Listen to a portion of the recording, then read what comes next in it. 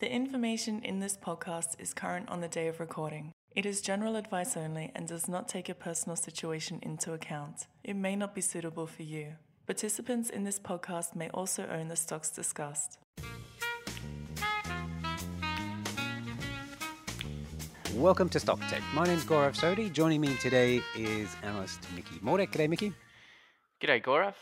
And with us also is James Carlisle. Hey, James. Hey. Now, JC, I remember would have been about 5 years ago now, we got an unsolicited piece of analysis on a crappy little, what was it? It was like a marijuana stock or something like that. Wasn't a marijuana. Oh, it was? No, it was the poppy. It was the was a poppies. poppy. It Yeah, was we got the opium. Yeah. Some kids send us this really quite detailed and Well, he wasn't lengthy- just. He was an employee. Of ours Yes, at the that's time. right. He wasn't just some kid. No, yeah. Someone who worked in the sales department of InvestSmart, who I'd never met before. And I think he was maybe in a different city. I'm not sure about that. But he sent us an unsolicited piece of research on a poppy business. And that was our first introduction to one Mickey Mordek. Oh, jeez. And Yeah. then we know what we did with that, Mickey. We promptly put it to one side and never talked about it again. Well, I think JC was pretty kind about it. He said, Yeah. "I don't think we're going to invest in this one, but don't let us stop you." And Yes, that's right. Well, that's right, because you wanted to buy it, PA, didn't you? Is that what? yeah. Was that Well, partly actually, what, fortunately, You didn't? fortunately, I got out of it because it was did yeah, all right for a bit, didn't it? And then Yeah. it's Did it fallen. do been all a right? it's been a pretty bad performer. We're talking about I think it's TPI Enterprises. Thank you. Yes. Right. And well, it changed its name now to Pala Pharma, but so I bought it, and then I quickly realized that they weren't actually doing much right, so I had to sell it, but I luckily managed to get out. Well, Hang on, that's so, a JC, how strong did- decision to make. How did we hire Mickey after he wrote up a stock that we were completely uninterested in? What Well, was it's next? not always. I mean, that's the thing. It's not always just about the tricked stock, him. and it's not always. It's a market, and there's always ideas on both sides of the coin, and it's a question of how you formulate those ideas, the approach you're taking, and. Oh, come on. We did not hire him after that. He had to do something else. I think he Well, I brought think up I another was- stock. Oh after no, that. no. We went to talk to him. I mean, so. I think Oh, it look, was we like were already talking to Mickey. I think at that I think point because I think he that was just taking courteous his, because he was well, working for us. Well, no, but he was doing his CFA and he was doing. You were doing some other degree, weren't you? At the Well, time, I'd I been- mean, so- you were working very hard to better yourself, Mickey. Well, no, I was just kind of fortunate because so Mitchell Snedden sort of hired me. So he's the head of portfolio services, and so he made the intro, I think, to Alex. And at the time, Alex Hughes was coming down to Melbourne every month to see his girlfriend, and then so I sort of latched on to Alex, and he sort of helped me along in the early days, and then I think he spoke to you, JC. Yeah, I think I had.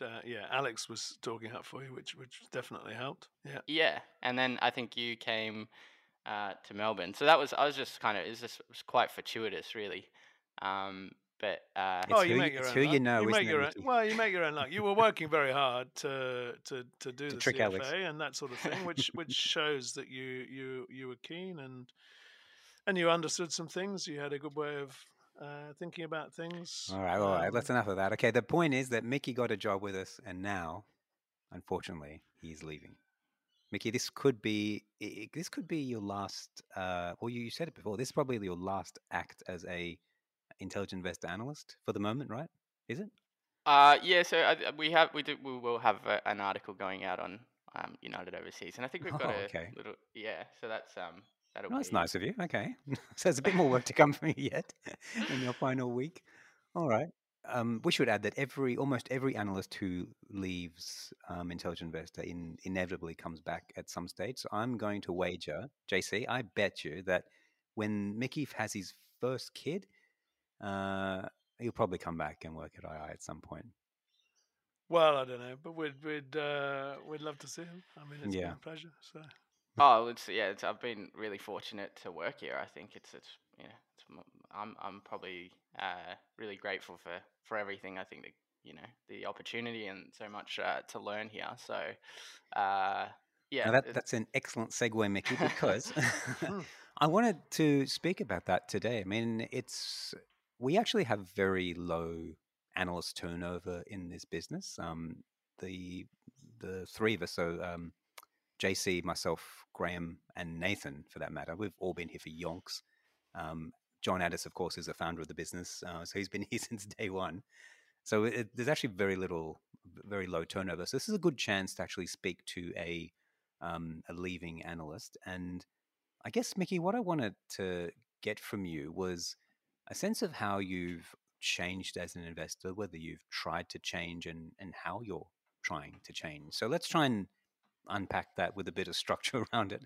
First of all, do you think it's important to actively change or to actively try and alter the things you do, or do you think you've sort of find an investment method and then just kind of stick with it? Yeah. So I guess well, I think for sure I've definitely changed and developed my investing style. I think since I started, and I No more think puppy stocks? well, not anytime soon. Although I haven't checked into that story recently. But yeah, I think when you first start investing or when you first start out, you don't really know anything, and so you just look to the people who have been successful, and and you hope if you read what they say or you find out what they say. So you read the Ben Grahams, the net style stocks, or the Greenblatts, the Magic Formula or the Lynches, and then you've got this growth at a reasonable price, and so there is you definitely get a defined list of stocks that a newbie of books that a newbie comes to. yeah. I feel as though there's a standard list that everyone ultimately reads. Yeah, and I think that's I think that's also a pretty good place to start, because you get this sort of playbook about what's worked for them, but you kind of assume early on, I think, that it'll work for you, and actually that's how they became successful. But I don't think you can just copy what's worked for someone else. So you kind of got to continue to, I think, adapt and to find a style that suits you, and so, and that's I guess the thing. And even within II, I think there's a lot of different opinions about, we're all value investors, but I think even within that there's quite a lot of different opinions about different things, and so you can sort of draw on that. But there's lots of different ways to make money in markets, and the game is kind of always changing, so I think you kind of have to continue to learn and grow and kind of build on top of what you already know, really. So yeah, I'd definitely say you got to continue to change and continue to learn and continue to find new ways to come at things. Like if you look at Ben Graham, for example, he's investing at a time when there's a Great Depression. People literally can't access their savings from their bank account. There's no trust. No one even knows what the stock market is. And then today, and there's no computers, right? There's no screening tools. Yeah, that's right. So back in those days, it literally was an edge to read an annual report or to buy a low price to earnings ratio stock, because no one else even had access to that information. Yeah. You probably had to calculate the PE yourself at that point. I don't know if it would have been published. I don't even know how to calculate a PE. But hey, JC, let me just check with you. Mickey was kind of the freshest analyst on the team, and you're probably the most experienced. Is what he is saying ring true to you as well? I think it does. Try and change? Well, I suppose to start at the beginning, I was already 35 by the time I joined II back in 2003. It was, I think. Jeez. And so, I mean, I guess I'd already gone through quite a lot of that, and that's, I suppose, that your first sort of 10 years are going to be, the period of greatest change. I think, where you're looking around. I mean, I was looking at charts, I'll admit, in 1990. I did not know that. Well, 91 or 2, I'm talking about here. I mean, it's a long way ago. That was when I was still a lawyer, And then eventually I found Buffett, and that really put me on the the right track, because he talks about valuation, and I think that's really the fundamental that ties everything together. How you find value is a different matter, and I think people have different ways of doing it, but the ways that go wrong seem to me mostly to sort of distort it. When you're looking at just a PE based on last year's earnings, that's not valuation. that's pricing, isn't it? And so I think and similarly, where you're following a stock, buying on a high price to sales ratio just because the sales are going up 20% last year and 20% this year, that's also not valuation. So there are ways to find stocks, and I suppose that's what we call style within that overall sort of umbrella. And I settled pretty early before I joined, and a few years before I joined II, I'd already settled on a fairly high quality sort of approach, and I've pretty much stuck with that. It's getting harder to justify though. The market seems to be, seems to be of that opinion also at the moment. So, but I'm happy to keep slogging away with that, and I think the market will probably change before me. Yeah, I don't think I've actually tried to change. I've kind of have changed thrust upon me because I've tried a whole lot of approaches, and some things have worked for a while, and when they haven't worked, I've had to adapt. So it's more, I think it's more adaptation than forced change for me. When I first joined II, I actually learned a lot on the job. I knew shockingly little when I joined. I wasn't totally aware that I knew very little. And I think when you're new to investing, what you reach for is numbers. Numbers offer a certainty that your lack of experience doesn't provide. And I'm sure most new investors kind of grasp at the numbers and try and understand a very quantitative approach to investing. And from there, you really then need to add a layer of personal style.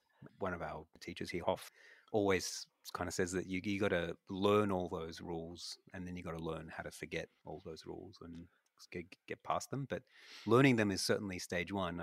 And once you have all those tools, it's awfully tempting to reach for them all the time because they sound so elegant and they make you sound so clever.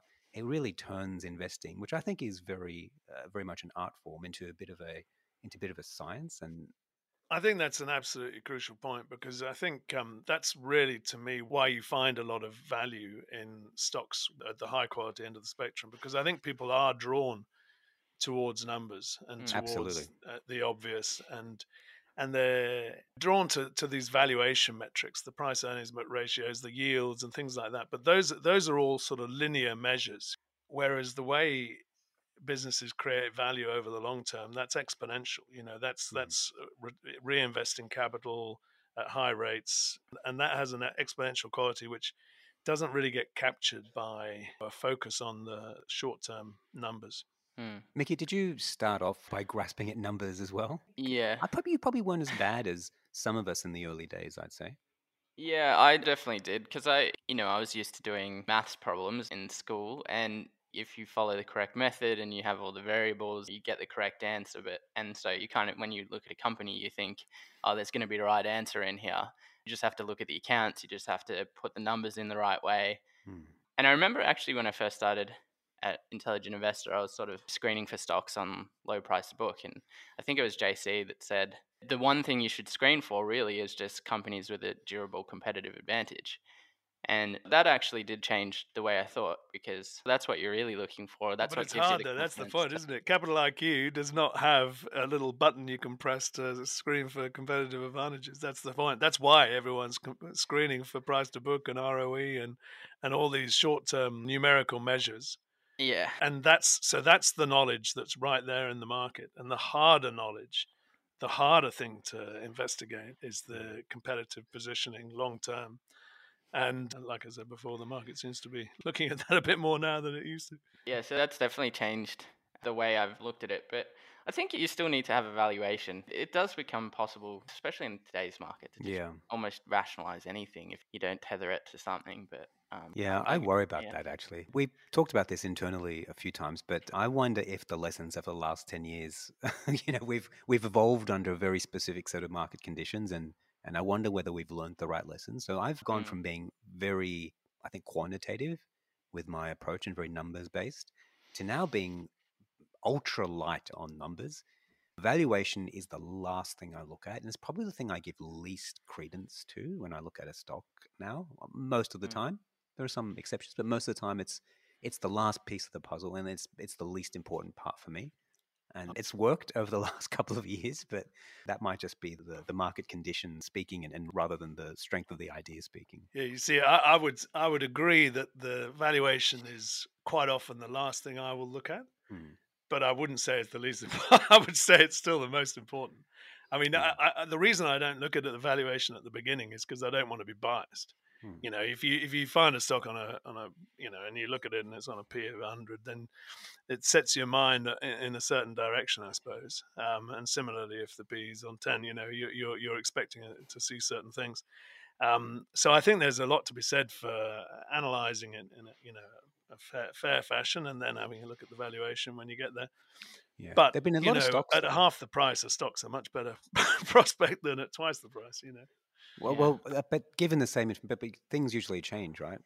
So things usually change when the price moves, and you got to update your thinking, as things change. And the price, everyone sees the price move, and that's a very clear and obvious variable that's moving, and you don't often see the business changes that are behind that price move. So it's tempting just to look at that price move and say, okay, it's doubled, so it's not as good an idea, but it could actually be a better idea at a higher price. Absolutely, which is why you don't want to be looking at these things before you do the analysis. But that said, the valuation, I think, is still, I think you've got to look at it I mean, ideally, your valuation isn't going to change too much as the business progresses. Unless it's progressing, better than you expected. Just because it's growing sales or whatever, it doesn't really change your. I mean, the question is whether it's going better than you had anticipated, Yeah, and Well, I whether the think also market and whether the market's pricing it for that. Like Gorev, I think it makes a good point though. Like I think because it can become really hard to sort of value things because we tend to kind of underestimate what hasn't happened yet, and especially in good companies, I guess, where you've got a great manager or they've just got everything going in their direction. You kind of underestimate all these ways that they could pull a rabbit out of the hat, and so maybe you could have a valuation, but it's in really great companies, you're probably always going to underestimate them. And so maybe the valuation actually isn't that important. And these truly incredible companies, like I mean, Well, but you want to who would know have been where the able to rabbits value are. I mean, Google? it's all very well saying good companies have the capacity to pull a rabbit out of the hat, but I'd rather see, a good magician. I mean, I don't know. I'd rather see the rabbit going in there in the first place. Do you know what I mean? You've got to have an idea where those rabbits might come out, and then I think you've got to try to factor those into your valuation. Yeah, You I know, if guess you don't want to be investing just on hope. Yeah, No, yeah.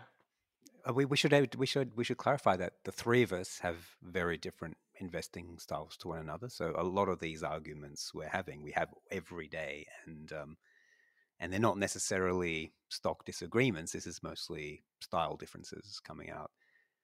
Look, guys, I'm just going through my a couple of my personal holdings in my PE portfolio, and I just think all of these positions, Lavisa, Aussie Broadband, Australian Ethical, MinRes, Mac Telecom, these are companies that have multi-bagged for me over the last very short number of years. And I would never, if you were looking at valuations at the purchase time, you would say all these companies are too expensive. None of them looked good value, traditionally. I think that's the point I'm trying to make here is that of course, valuation matters, and I'm not advocating you disregard valuation altogether. But I think often, or the old me, and I think, if I may, JC, the older intelligent investor, would have balked at buying companies that looked obviously very expensive. We did it, but not as I think as happily as we would do it now. What do you think about that idea? Yeah, I think that's broadly true. I think we looked at stocks like REA and car sales fairly early on, Yeah, that's and true. struggled to pay the And high struggled to PEs pay. for Yep, them. yep, yeah. So things like Reese kept us away from Yeah. a while, but look, I mean, we got there in the end. But that was in a world where interest rates were higher, Mm. and I think that does make a difference to the P's you're prepared to pay if you think that those interest rates are going to stay where they are. That the long-term bond yield does make a difference to valuation. So, um, I think. Well, we've joked about this before, semi-joked about it, but I mean, if interest rates stay where they are, then technically, the correct value for the market is infinity, because That's right. you've got Mickey, you've put that got on a this. T-shirt. That's become your catch cry. Stocks to infinity. When your discount rate is so low, Well, if then your discount rate is below your growth rate, yeah, then obviously your valuation is in fact infinite.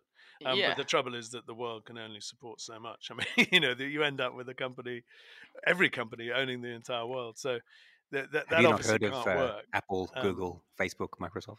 Well, they're not quite there yet, But I mean, so the point is that valuation, it's screaming at you that there's something wrong with what you're doing with the evaluation, and the answer to that is that stocks can't outgrow But it's sort of what we're seeing your though as well, because you've got your the opportunity cost anyway.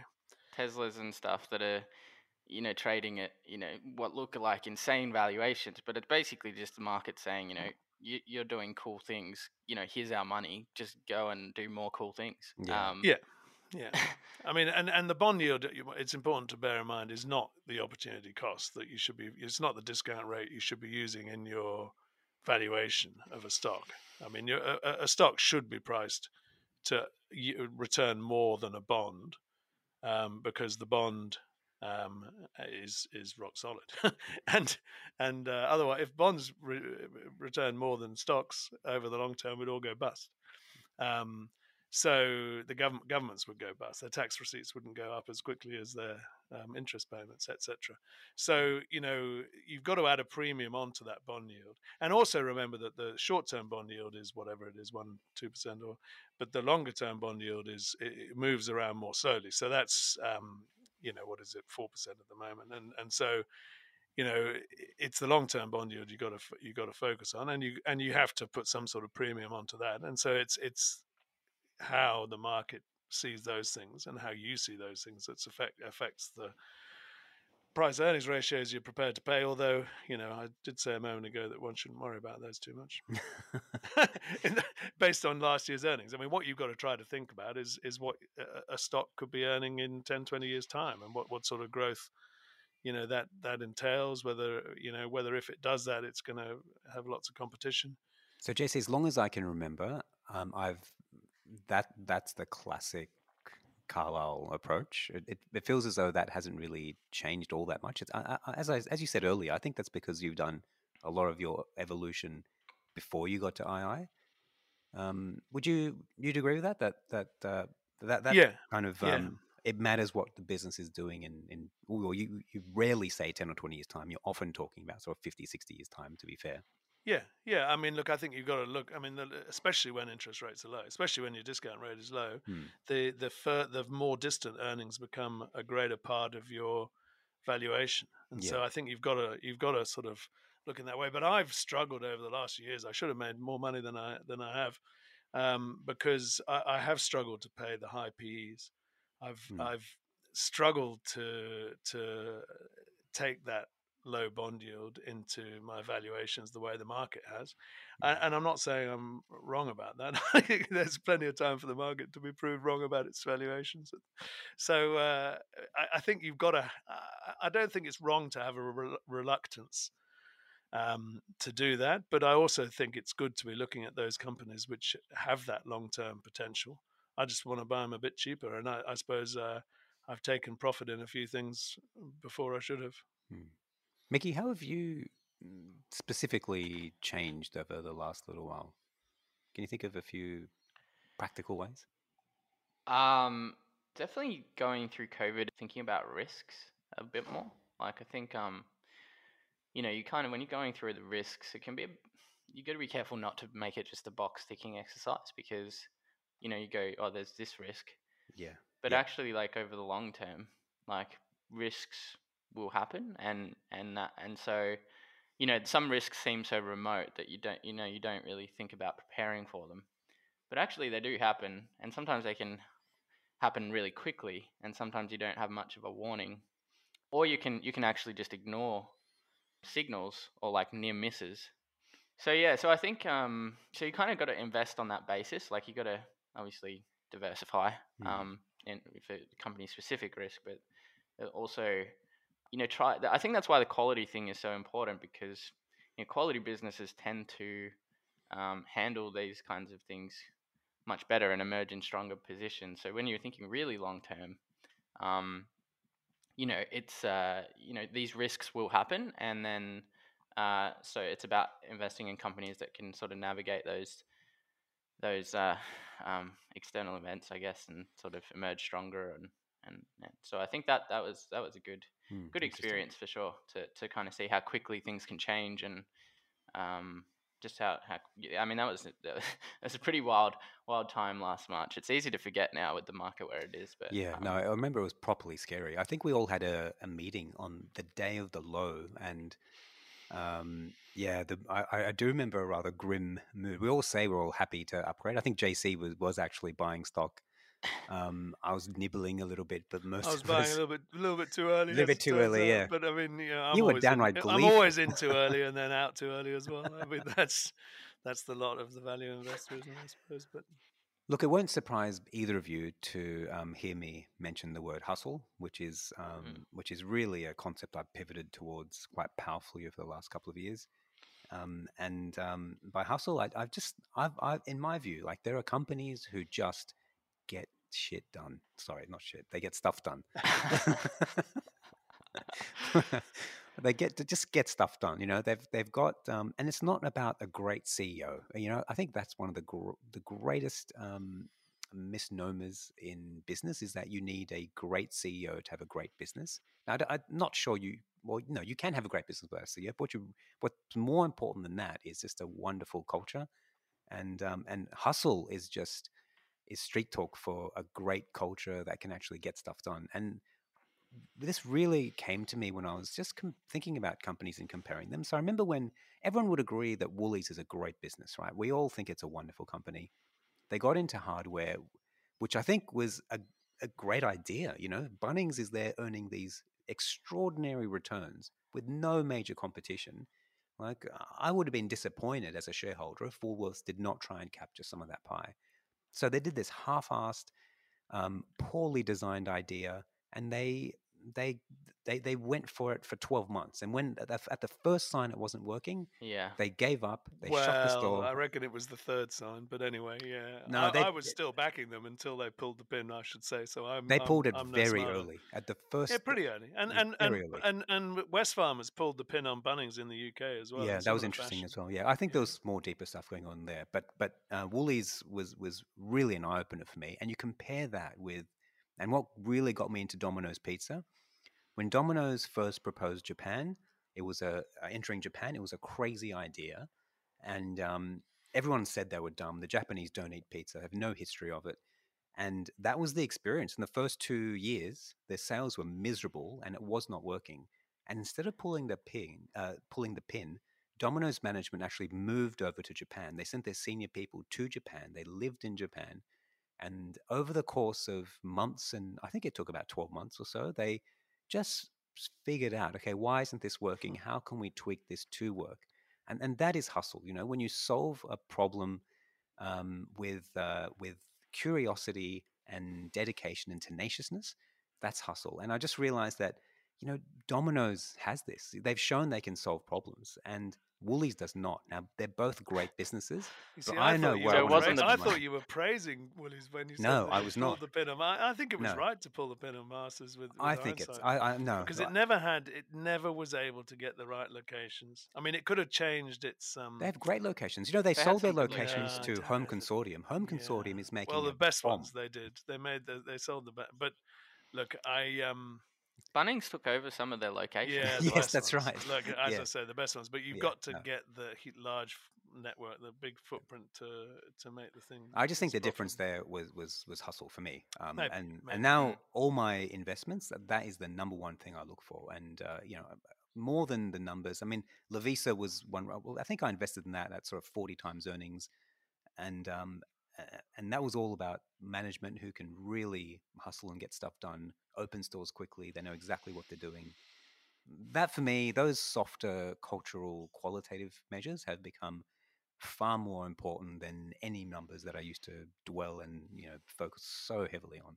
But I think what you're differentiating there is the short-term numbers, and what you're so all of those business factors that you were describing go into what give the company a chance of making good numbers in 20 years' time. Mhm. And so the numbers are important, but you got to be looking ahead, not in the rearview mirror. I think is really the point, isn't it?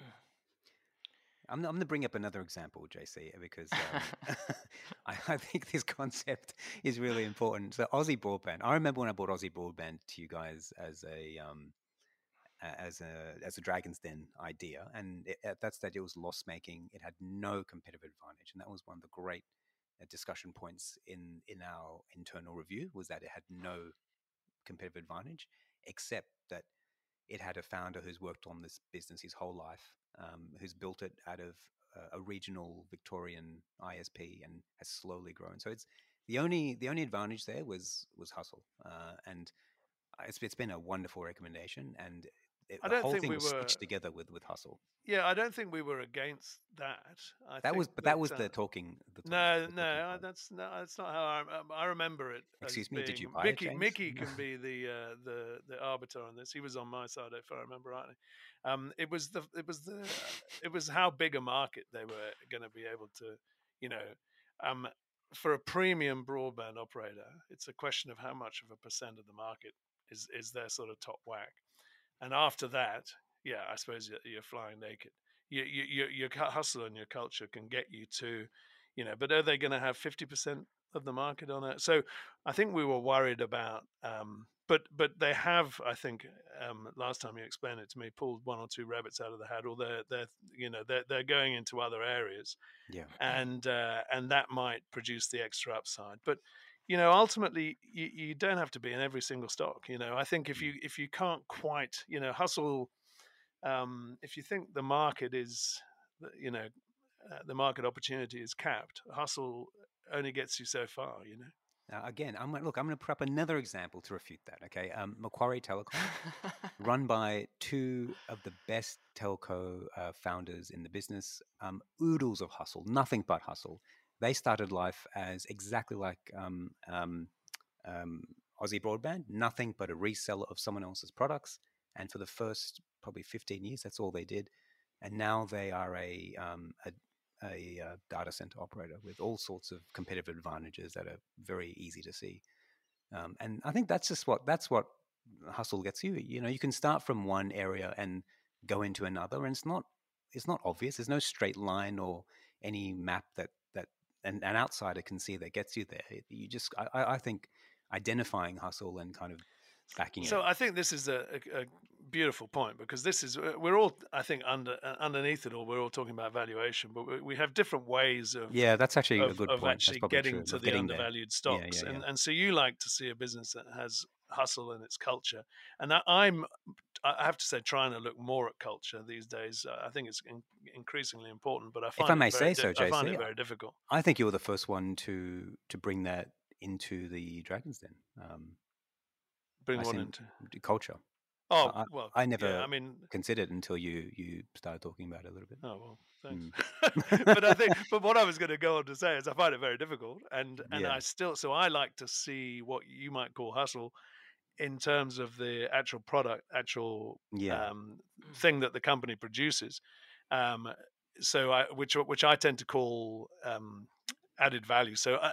So underpinning a Mm. company's future success, everyone looks at the competitive positioning and Porter and all that sort of thing, but having a product which delivers massive value compared to its Mm. cost, Mm. if you can protect your competitive advantage supplying that, then it's that added value that really gives you the sort of safety net.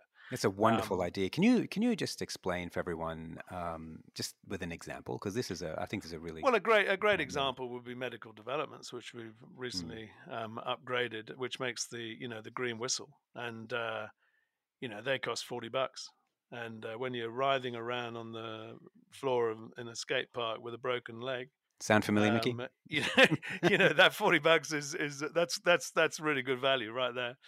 Um, but Ordinate is another one. I thought you were going to Because go with Ordinate actually yeah, first off. well, there you go. It's Yeah. it enables you to get rid of that spaghetti of cables, Yeah. and just plug everything into a computer. That's fantastic. Mm. And it doesn't cost a lot. It costs whatever is the chip or the software that goes into your computer to make it work, or into your microphone. Mm. Altium would be another one. Mm. Helping people to design printed circuit boards. That's not just helping them do what they want to do, but the printed circuit board itself adds huge value to products, and so helping people to make those things. So this is all, I mean, I suppose the paperclip is the classic example, because it's just a piece of wire bent round, and yet it does an amazingly good job, for zero cost, near enough. The problem with that, of course, is that anyone can make them. So what you need, if you were the only person in the world who knew how to make paper clips, you'd do pretty well, I reckon. Well, there's So that Japanese business. What's it called? That zip business. KK something. What's it called?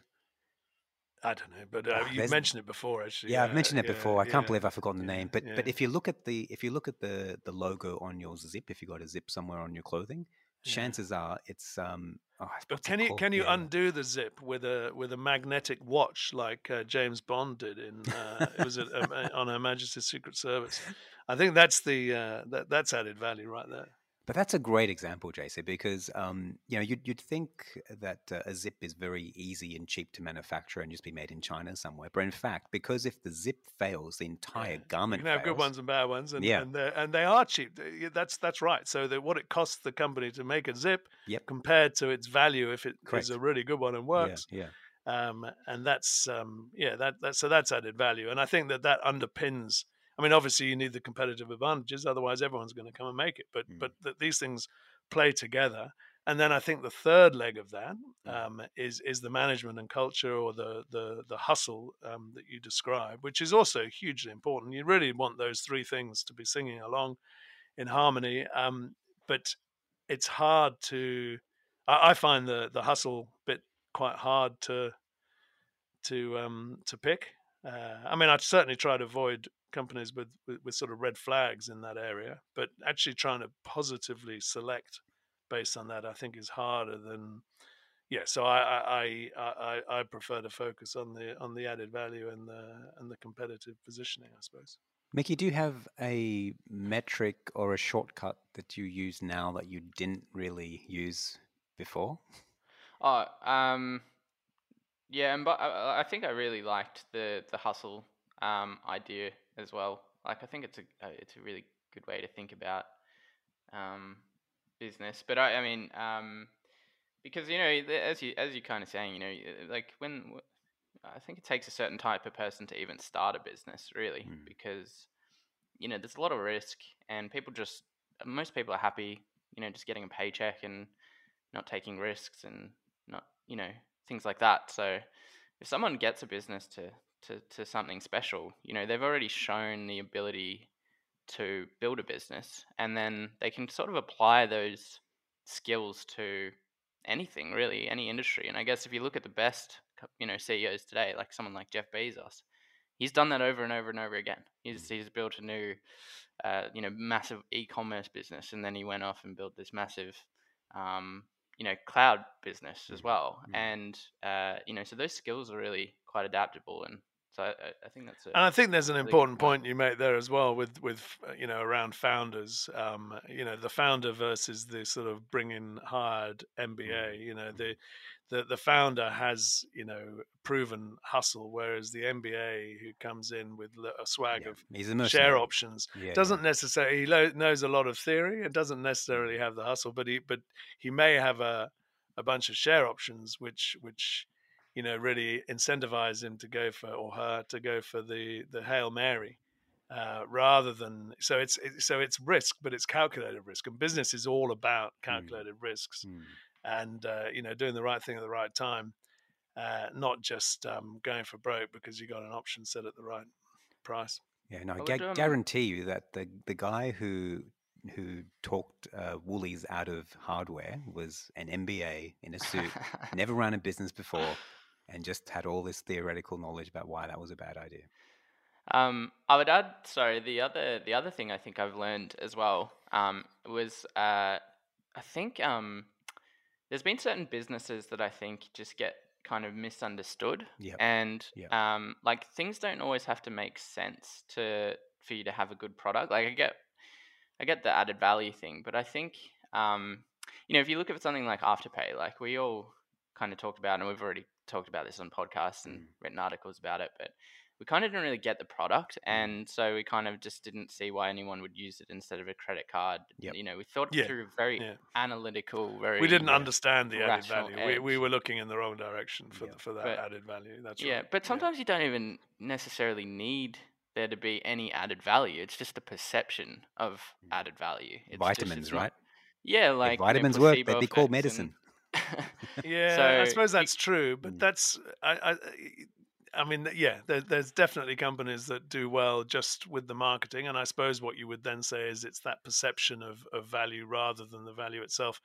But I would say that for me, and that this comes back to style, that's just where it starts to get very hard. So I just try, I'm happy to see some added value, and if that means I miss the ones where the added value is a little bit more, then that's fine. The market can have those, and I feel a bit bad about not having 100 bagger on Afterpay, but But I guess it's like it's all about. I guess it's like when we come back to style, this is all about like how we're kind of trying to find an edge or trying to develop our own. So I guess if you're looking for hustle, or if you're looking for maybe ideas that don't make sense but are popular, you can probably like but I think that those ones that don't make sense, where there isn't any obvious added value but where maybe there's a perception of it, those ones you're describing are perhaps the ones where actually there doesn't tend to be good value. There's a few successes. I mean, that's not to say that there aren't occasional Afterpays, but I think that as a hunting ground, it's not necessarily such a great place. And remember that with Afterpay, you're not getting 100 bagger anyway, because you're surely taking some profit along the way, as I think John Addis wrote the other day in that article about 100 baggers. But so it's a question of where's the best hunting ground for you. That's what we're talking about with style, and all of these. So I think those are the elements, aren't they? So you've got the hustle, you've got the added value, you've got competitive positioning, and ultimately you've got price. But those are the sort of hunting grounds, and how you personally feel able to judge things is. I think it's a dangerous game trying to. Well, I don't know. I've never been able to judge, this idea of perception of value, this sort of marketing edge, the vitamins and whatnot.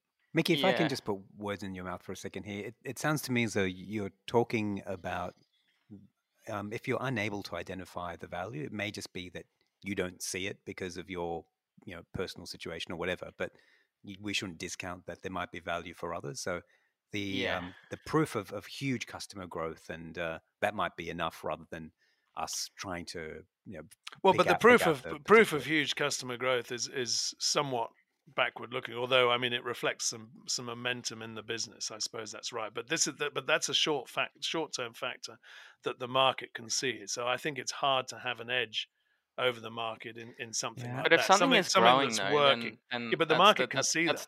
that's the market saying that's not the stock market. That's No, the no, no. But the that's stock market can see that. that's consumers saying we like this product, and that's Yes, a that's really right. strong Yeah, Yeah. yeah. signal So that that's you need to yeah, pay attention to that. yeah. And if you don't understand it, you need to find out what's going on. Well, I don't think you do, because you don't have to be in every stock. That's the point. I don't think. But you should pay attention. I mean, if you should pay attention to something that's growing sales. I think if it's growing Oh, sales, that's a yeah. good sign No, I that think that's dangerous. I mean, obviously, I like companies that are growing sales, but I'd rather that was for reasons which perhaps the market doesn't understand so well. I mean, the But like Afterpay is a good example. The market didn't really understand why sales were growing. Yeah. no, You And and know, that's I because certainly didn't, and I've missed out on it. But I wouldn't necessarily say that's been the wrong thing. I wasn't shorting it. I don't think I was ever saying it was a sell either. well, Um, yes, so there were I guess your I was point, always JC, saying I would though. never buy it, but I Your don't point, I think guess, would be like that it's dangerous to just extrapolate that if you don't understand it. I guess. Yeah, if Yeah. it's your circle of competence. It's that whole thing. It's perfectly fair to say, look, something whatever's happening there is not something I would like to hang my hat on.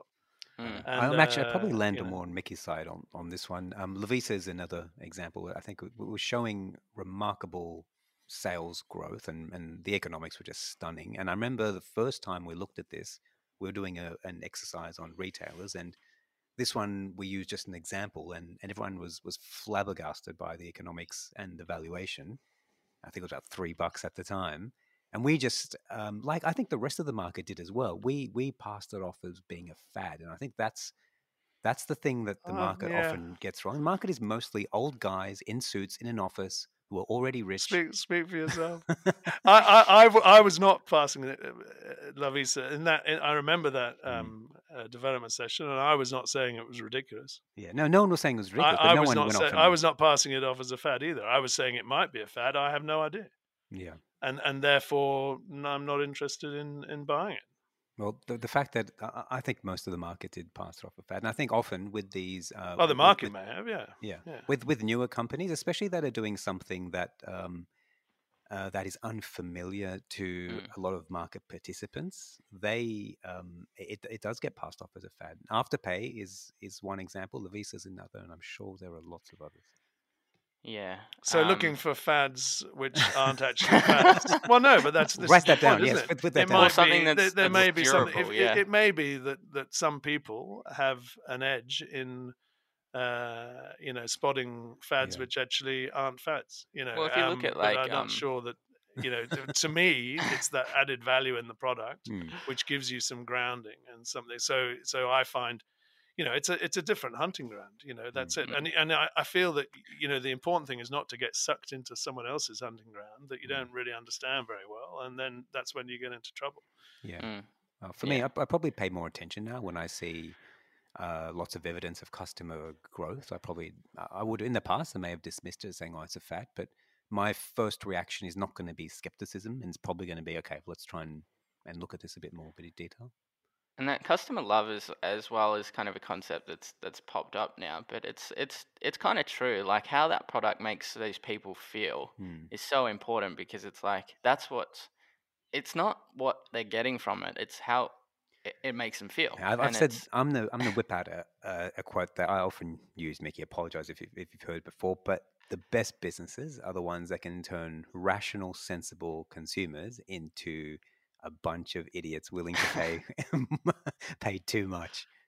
I mean, lining up overnight at an Apple store or something, or or paying $10,000 for a handbag, or some stupid amount for shoes, or for a T-shirt with a logo on it. Like these are all completely irrational acts, and the company is convinced people, or something has convinced people to do it, and those make great businesses. Turning rational people into irrational consumers is a wonderful business model.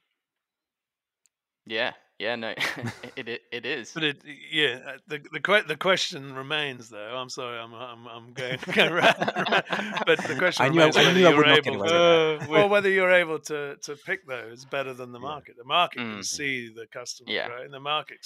So the question is whether that gives you something whether you're better at spotting those than the market. And I'm not saying that you won't be able to. I'm saying it's not for me. And I am also saying I think it's quite hard. I think it's much easier to see the added value in a paperclip, but then you'd think the market could see that as well. But I think the market often misses that those points. I think the market it's wants to definitely see hard. those numbers. The market wants to see the customers, numbers growing and all those sorts of things. Those are the sorts of things I think the market really likes to look at. It's definitely hard. I just I guess it's just possible as well though. Yeah, It's not no an doubt about impossible that. No thing. doubt. There were people who got into Afterpay for all the right reasons and made an awful lot of money, and I would say well done to them. That's but it's not something I think I could have done, and I think I will get myself into trouble if I keep trying to do that or start. Well, every now and again I do. I won't admit. You get sucked into things, and they're the ones that you regret. Well, Mickey, we should probably wind up this podcast. You know what? I don't know. We haven't had the dog. Where's the dog? I know. I was going to well, say we need a special goodbye from the dog. Well, the dog and I. The dog's prepared name for is this podcast. Podcast Today. Yeah, no, he helped me prepare today. Oh, right. Okay. Yeah. By going outside and lying down. Sounds like a good Having idea. a snooze. He's sitting in the sun at the moment, but Now, Mickelson, I'll try and get him on one day. we would love to have you back on occasion. So don't forget about us, and we'll try Don't and be a get stranger. yeah, That's it. we'll try and get Mickey back every now and again. But Yeah. maybe you'd like to do the send off, Mickey. Yeah, sure thing. Yeah, I guess thanks for everything, and thanks for having me, guys, and thank you to all the members as well for all the nice comments, and yeah, so thank you very much. It's a bit of a rookie sign off, but okay, I'll come in and rescue you. Well, that was my best take. Members haven't even heard the other 20 the others, takes, yeah, so. yeah, we won't trouble them with that. We better wind it up anyway. JC, thanks very much for your time today. Been a pleasure. Mickey, you've been a wonderful colleague and a wonderful friend. I hope that doesn't change. We'd love to have you back at some stage, but fingers crossed, we'll see. Thanks very much for your time, and don't be a stranger. Thanks. For everyone else, thank you for listening.